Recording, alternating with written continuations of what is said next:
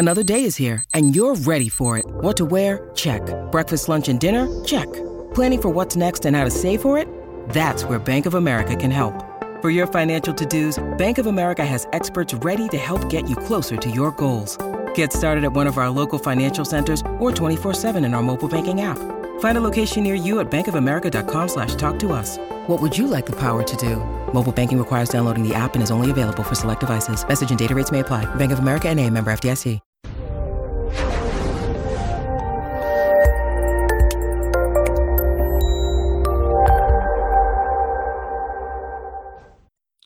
This episode was pre-recorded as part of a live continuing education webinar. On-demand CEUs are still available for this presentation through All CEUs. Register at allceus.com/counselor toolbox. Hi, everybody. This is Dr. Dawn-Elise Snipes. Today, we're going to be talking about relapse prevention and developing accountability.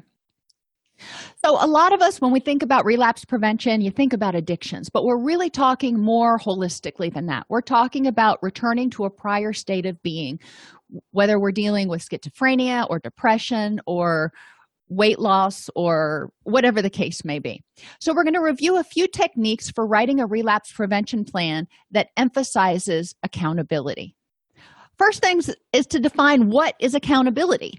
And that's important for us to think about, because writing a plan that holds somebody else accountable means we have to recognize what may or may not make it difficult.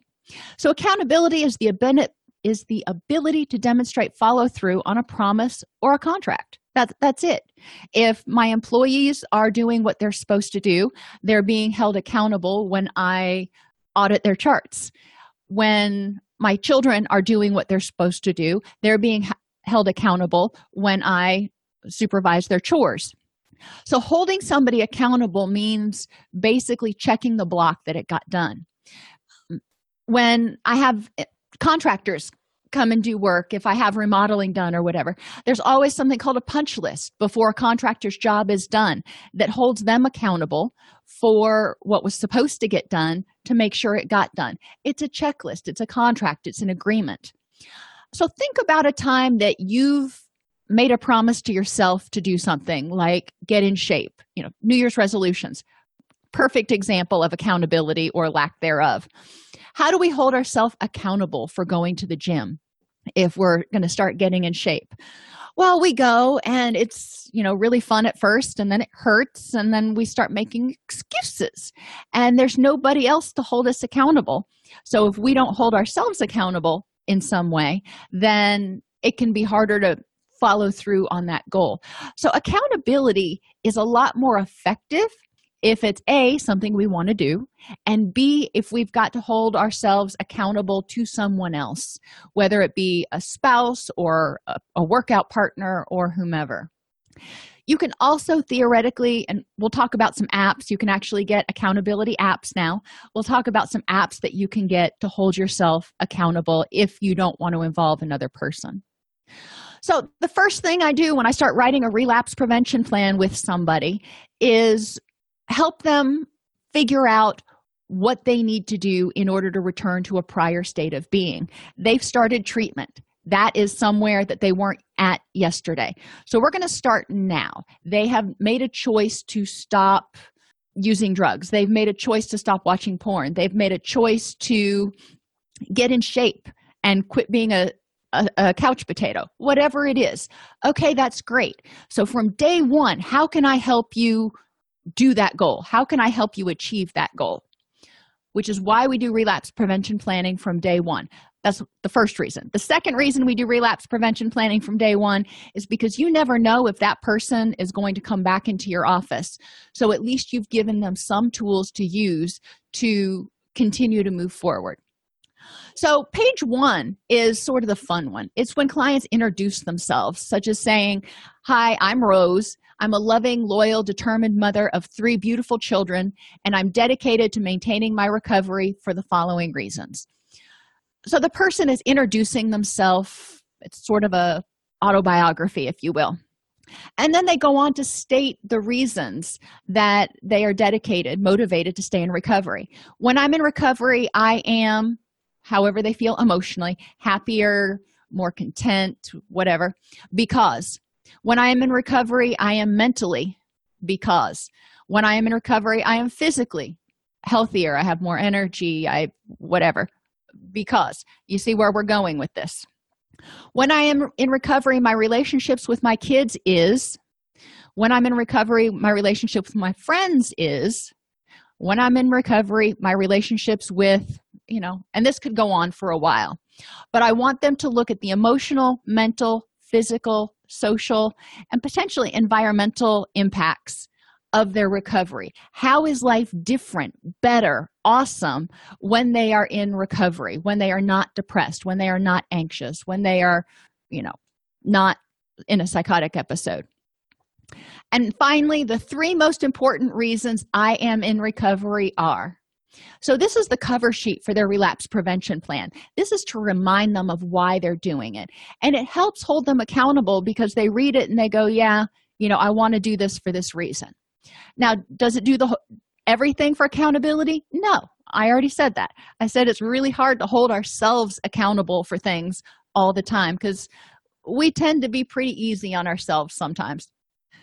So, page 2, I want that to be the cover page. And then the next page, we talk about the types of relapse. When people relapse, they relapse emotionally. They start feeling flat, irritated, bored, sad, scared.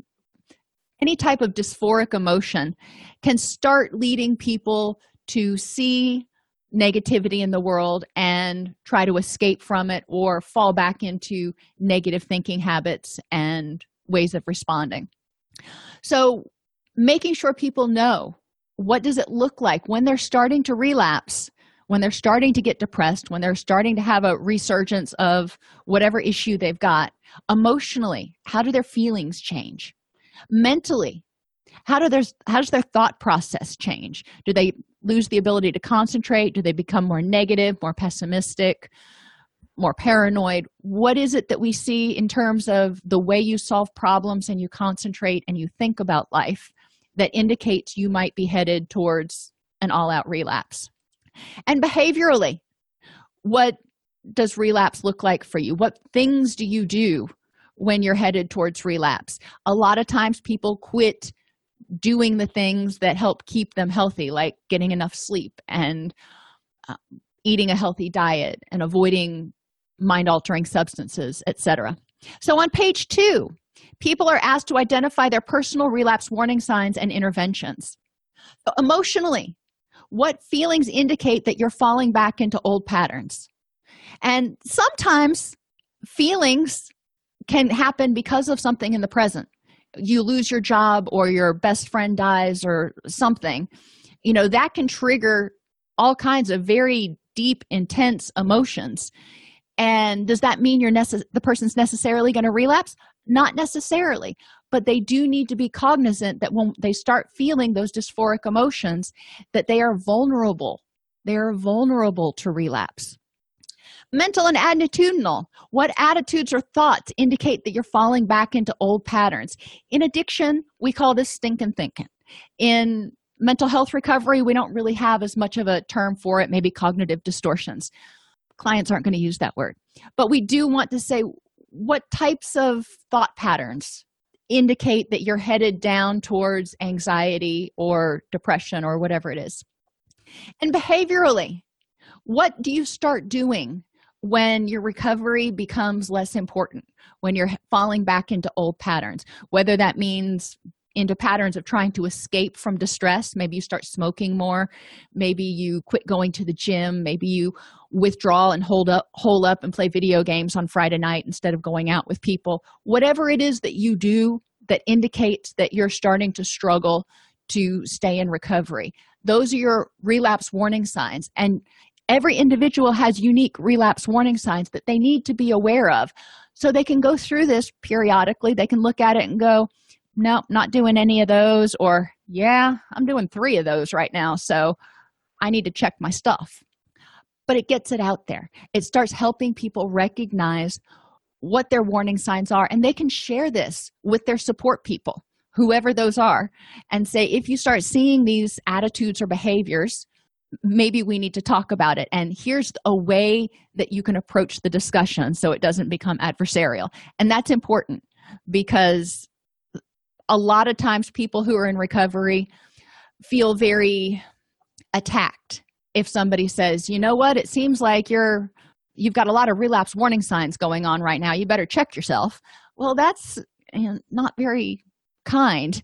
So it's important to check in with those things and say, I would love for you to be supportive, and here are some of my relapse warning signs. This is the best way to approach the discussion with me. And that is also a contract between those two people, that the person in recovery says, I'm giving you permission to let me know if you see any relapse warning signs. That's like having a co-pilot. When you're back in the day when I used to fly with my grandfather, we didn't have all the cool instruments that they have today. So he had to have a co-pilot looking to see if there was another plane coming right at us, because we were flying those little planes and we weren't talking to the towers. So envision somebody as your co-pilot.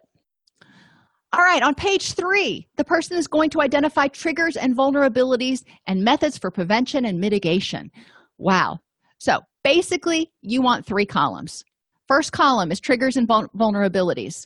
Second column is methods for prevention. Better to prevent it than deal with it at all. And the third column is for mitigation. Why? Because crap happens. And so sometimes you're going to have a bad day. Sometimes there's going to be a death. Sometimes you're going to be exhausted.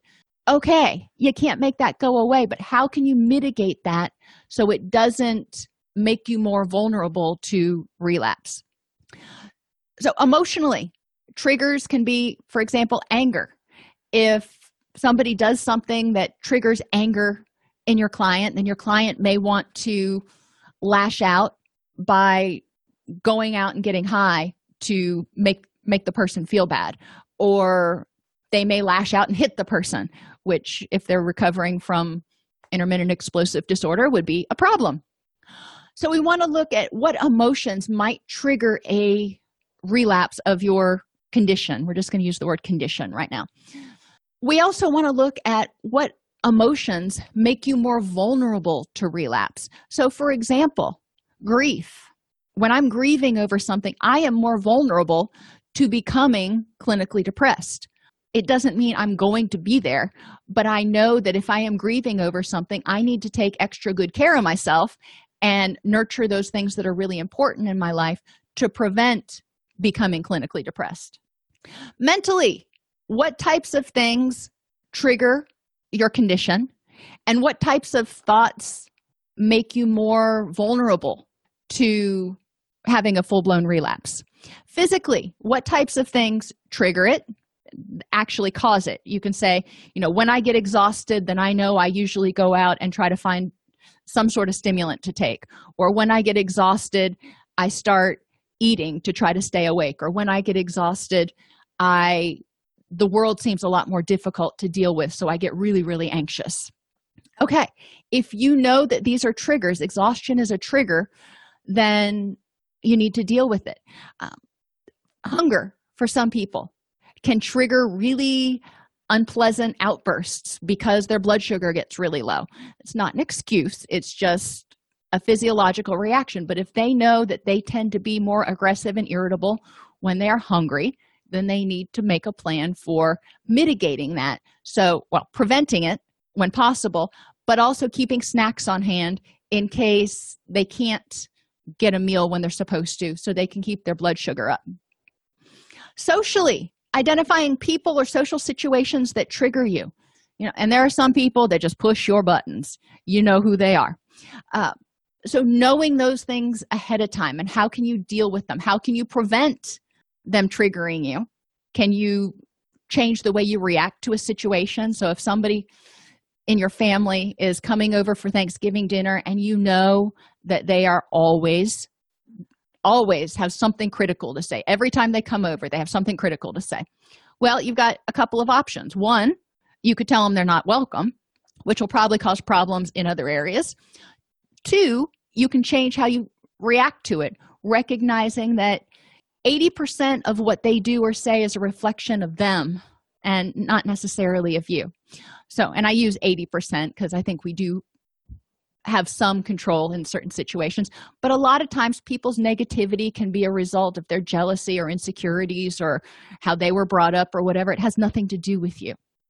So recognizing that and going, okay, this person is going to say something critical and nasty, and once they get it out of their system, we're good. So I'm just going to let it go because it's more about them than it's about me. Any of those things to help you deal with those triggers.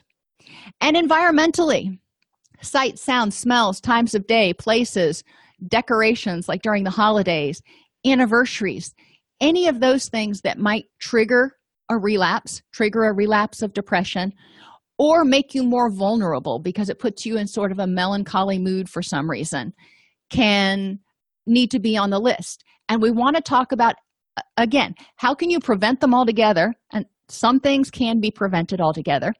But when you cannot prevent them altogether, how can you deal with them so they don't push you down that relapse slope so you can hold your ground? And that's page 3. And that generally, this page evolves over time quite a bit. On page 4, have people identify five people and or organizations who could be a vital part of their recovery. Why, how, and when they will contact them. So maybe it's their parents, maybe it's their in-laws, maybe it's their doctor, maybe it's their therapist, maybe it's their support group, their church, their neighbor 3 doors down. Whoever it is, identify 5 people or organizations who could be a part of their recovery. Again, why, what function can they serve, and when will the person reach out to contact them? Then page 5, we're going back to happy stuff again. Encourage clients to create a vision of a rich and meaningful life to guide the development of a comprehensive recovery plan. Because relapse prevention is about building a recovery lifestyle. It's not about preventing this and preventing that and avoiding this and avoiding that. It's about moving towards. Yes, you have to have a plan in place. If you're going to go on a car trip, if you're going to go on a road trip somewhere, you have this great destination that you want to get to, and it's awesome. But you're driving a car, and we've all driven cars before and know things can go wrong. So you do want to have plans in place. So what can you do to prevent car problems along the way? You take it in for a checkup. Make sure to get it tuned and the wheels balanced and all that kind of stuff. All the fluids checked. You can prevent getting lost by making sure that you have a map to get you there. You can prevent getting stuck on the side of the road with a flat tire by having a tire patch kit or a spare tire. So there's lots of things you can do to prevent problems along the way. But when problems happen, maybe you're driving along and the alternator gives out. Well, crap, you didn't plan for that one. So how do you deal with it? And you still see this vacation, wherever it is that you're going in the distance. This is where you want to go. But there are a few hiccups along the way that you had to deal with. So it's a matter of planning and recognizing that life is like that road trip, and there are going to be hiccups and detours and equipment malfunctions along the way. It doesn't mean you can't get there. So this recovery lifestyle is getting to that eventual destination. Everything we're doing leading up to it is just helping us along the way to make sure that we get there. So what I do with clients is I use 2 columns. First column is the values that the person has for a rich and meaningful life. And the second column is goals and activities to make that happen. So I used some of mine. For a rich and meaningful life, one of the most important things is a good relationship with my kids. So what are some things that I do in order to make that happen? I make a tradition of spending at least 30 minutes of quality time with them each night after dinner, and I schedule time to do something with them one Saturday per month. Doesn't sound like a lot, but it's something. You don't want to overload the person. Healthy friendships are important to me in a rich and meaningful life. So identify the most influential people in my circle and connect with them at least once a week. Yes, it may just be on Facebook or through text, but I'm connecting. I'm reaching out and going, hey, how you doing? What's going on? How does your kids' chemistry test go? Whatever it is. Identify at least one person besides my significant other who is supportive of my recovery and make a plan to contact her daily. So my significant other kind of stuck with it, but having somebody else besides that person can be helpful because sometimes you need an objective third party. Job security, it's important in my world. So make sure that I stay healthy so I can have good concentration and attendance and a good attitude at work. If I'm not healthy, I don't function as well, and then job security could get shaky. Financial security. Make a financial plan to reduce stress about how to pay all my bills. I'm one of those people, I like structure. I love spreadsheets. Oh, I live in Excel. So this is just one of those things I do so I can see what money has to go where and when I have to, donate, put money into my IRA or my 401k or whatever all those other alphabet numbers are for financial. But I have a plan. I personally need a plan. Improved health. Make a plan to get 8 hours of sleep each night, eat a healthy diet, and practice stress management skills. You see, all of these goals and activities are pretty meta-concept-y. I can't just say I'm going to make a plan to get 8 hours of sleep each night and bada bing, I'm going to do it. We have to fill this out later, but I'm getting an idea of what are the overarching goals that are important in my destination of a rich and meaningful life. So on page 6 and beyond, you put it together, setting SMART goals and rewards. So I said up here, there was a lot of stuff I was going to do. Well, if there's a lot of stuff I'm going to do, then I need a time management plan to make sure it happens. So I need to identify all the things that I need to do and make that time management plan. So when will I sleep? And how will I ensure it's quality sleep? How will I ensure that I'm eating a nutritious diet and drinking enough water? When am I going to go shopping? What's my work schedule? How am I going to get household chores done? When is it exactly I'm spending time with the children? When is it exactly I'm going to connect with my inner circle? Now, like you all know, I'm more structured than most. So some people would be like, I am not going to schedule in when I'm going to text my best friend. For me, it just helps. I know that from 7 to 7:30 each night is when I do my social texting. But I'm rigid that way. Time for recreation.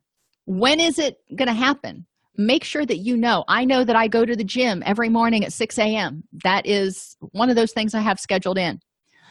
Have a twice daily mindfulness check-in, preferably with an accountability buddy. And this is when we start talking about accountability, because the person's putting together their plans, and you can't be held accountable to anything until you have that contract or that plan there. So we've started creating this plan. Twice daily mindfulness check-ins, first 6 months or a year are really important. And it doesn't have to be long. It just has to be, if I were the client, reaching out to my sponsor or my coach or my buddy going, hey, good morning. I'm feeling good. I'm rested. And I've got a good attitude for the day. How are you? And they would respond with a similar check-in. Bada bing, it's done. It's not a huge big deal, but you've both checked in and ensured that mindfulness activity got done, because it takes time, 3 to 6 months to really get into the groove of living a recovery lifestyle. And figuring out how to manage in recovery-related activities, aftercare, support groups, coaching, whatever the person needs in order to continue living a healthy life. You can also have a contract with family and roommates to practice mindfulness, use red flags, and be respectful of triggers. So you have the time management plan. You're figuring out when you're going to do it. But then there are other things that you need to figure out how you're going to do it. So, for example, if you say you're going to make sure that you get 8 hours of quality sleep, you may need to make a plan for that. We already talked about making a financial plan. That was in there. So making a plan to make the financial plan. And having a statement in there about the things that you do not do or try not to do during the next 12 months without extensive consultation. And things can include major decisions or purchases, getting into or out of a relationship, changing jobs. Now, sometimes these are prudent to do earlier, but a lot of times it's better if the person can get some stability in their recovery and get their land legs, so to speak, before they start rocking the boat. So this actual plan takes a look at what the person's vulnerabilities are and aims to prevent those, and takes a look at their destination and what they want, and helps them figure out how can they manage their vulnerabilities as they are working towards going towards their destination. Techniques for accountability. Now, I will say it is more productive to hold people accountable for doing something than for not doing something. So it's more productive to hold somebody accountable for going to meetings, going to support groups, exercising, than to hold them accountable for saying, well, did you avoid going to the gym? And punish them when they don't do stuff. It's better to reward positive behaviors than punish less desirable behaviors. The aim is always for progress, not perfection, because people are human. They're going to slip up. Even if they've got 12 years of recovery under their belt, they may one day decide that, you know what, I'm just not going to do this, that, or the other. And that's a choice. It's generally more risky if people are slipping a lot in early recovery than later, because they're still trying to get their land legs, and it's kind of like every time they slip or they're not accountable to their plan, it's kind of like they're letting go of that safety rope. But we want to encourage a feeling of self-efficacy and encourage a feeling that they're making progress moving towards their eventual goal. Make sure whatever incentives the person sets are rewarding to that person. Money's not rewarding to everybody. Going on vacation is not rewarding to everybody. So whatever rewards they set, if they go a month fulfilling their contract, whatever rewards they set have to be rewarding to them. Ask the person what's worked in the past. What kind of rewards have you really stuck through the tough stuff in order to get? And while you're doing this, it's important to walk that fine line between accountability and micromanaging or helicoptering. We want people to feel empowered and able to accomplish their goals. We don't want them to feel like we're constantly hovering and nitpicking and going, well, you didn't do that, you didn't do that, you didn't do that. So we want to celebrate their successes more so than criticize their failures. So specific techniques. Activity buddies are great. Whether it is for working out, if that's what they're supposed to do, if they're supposed to go to meetings or support groups, having an activity buddy to do that. If they are supposed, even if they're just coming to group at your office, having an accountability buddy that people look out for each other is really important.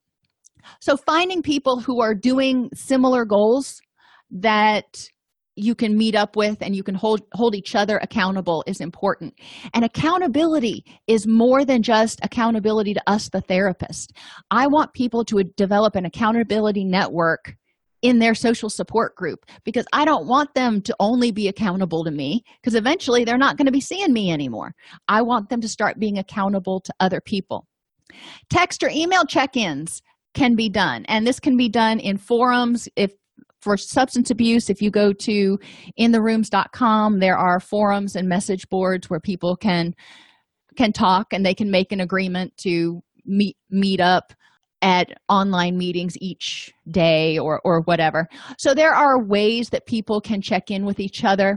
There are ways that people can check in with each other via text. Now, when I say HIPAA caveats, if you're having clients text you once or twice a day for check-ins, and that's, you got to consider boundaries with that. But maybe they call and text your office once a week, or once a day to check in, or even once a week.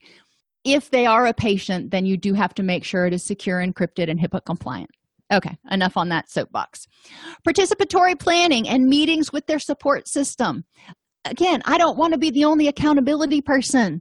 I want everybody in there to be accountable and holding each other accountable, because remember, recovery is generally a family activity.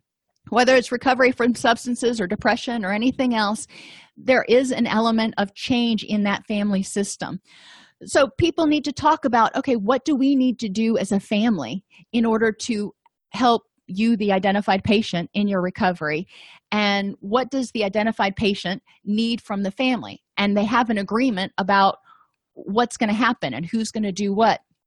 And then they regularly meet to make sure everybody's holding up their end of the bargain. Signed meeting slips is something that you can do if you want people to go to support group meetings. You can have the facilitator sign the meeting slip. This gets close to crossing over into that nitpicking, helicoptering place, but it's something that works really well if you're working with criminal justice involved clients or somewhere else where you've got to demonstrate to the judge that your client has been doing something with regularity. Help the client learn how to set contingency contracts. So they're saying, if I do this, and it's a SMART goal, not just if I stay in recovery for 30 days, but if I go to the gym every single day for the next week, then on Saturday, I can go to the movies. If-then statements. They work really well, but make sure the goals are specific, measurable, and time-limited, no more than a week, in order to help the person get momentum and get some successes. Tips are helpful for rewarding different behaviors, and we use this a lot in 12-step groups. People get a newcomer chip, they get a 30-day chip, they get a 60, 90-day chip. You see where we're going there. That reinforces the fact that they have been continuing to come to meetings and living a recovery lifestyle for a certain period of time. You can have different logging apps that the person keeps track of. For example, maybe you're working with somebody on weight loss and you're having them keep a nutrition diary, or you're working with them on an eating disorder and you're having them keep a food diary. Well, you can do that on an app now, and that app in the session can be shared with the coach, sponsor, therapist, whomever, and then you can talk about the data that's in there. So that helps hold people accountable for, in this particular example, what they've been eating.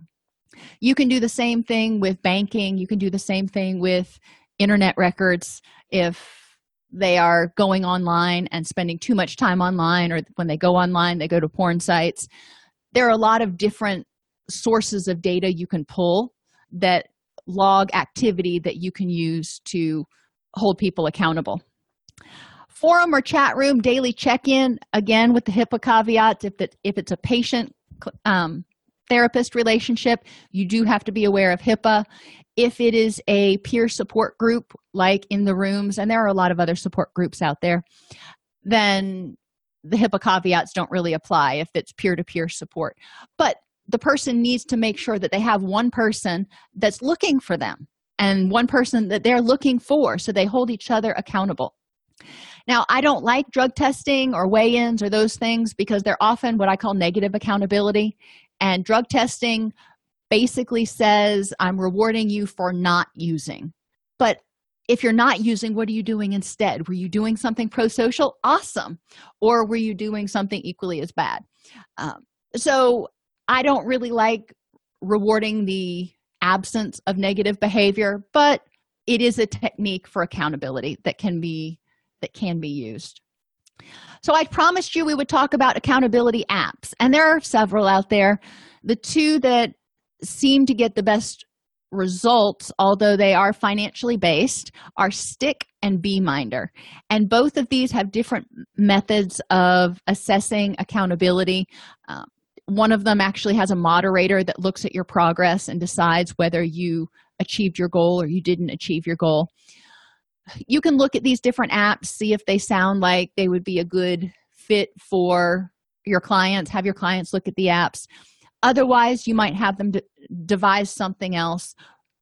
The nice thing about these is they don't require the person to necessarily have a in real life support system. If they're recovering, for example, from porn addiction, they may not want to be sharing that with people that they know.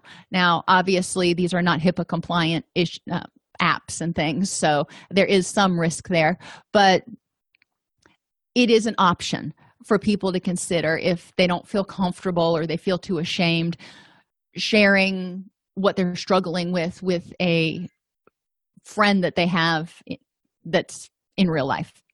So relapse prevention planning should begin at admission when the person has stopped using or made the decision to try to change. They've made that decision. That means they've made that first step.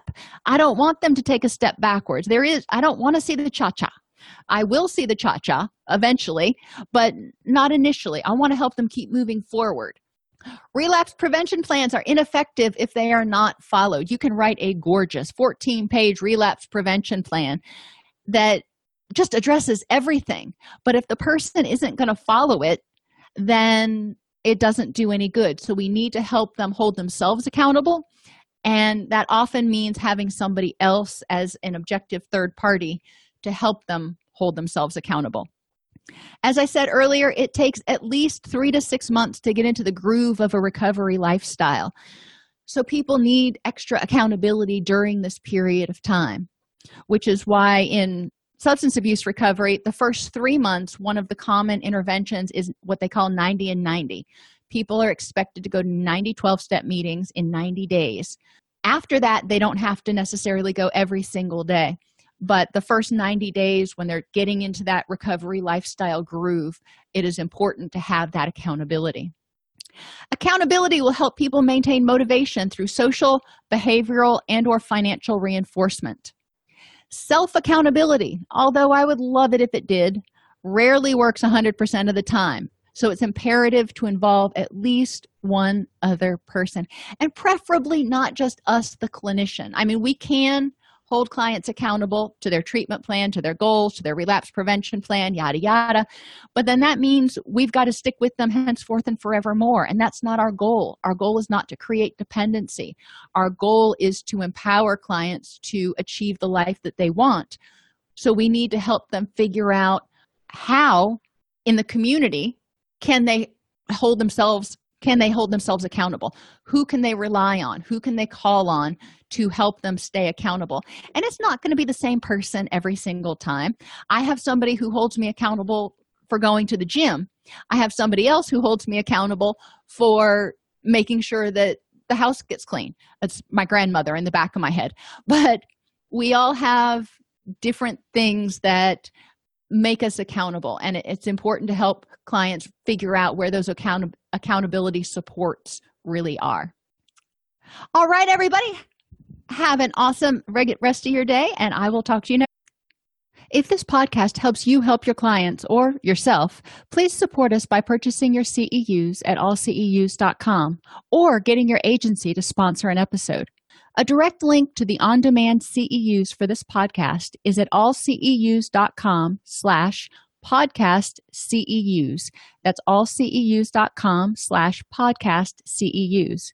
To sponsor an episode of Counselor Toolbox and reach over 50,000 clinicians per week, go to allceus.com/sponsor. Thank you.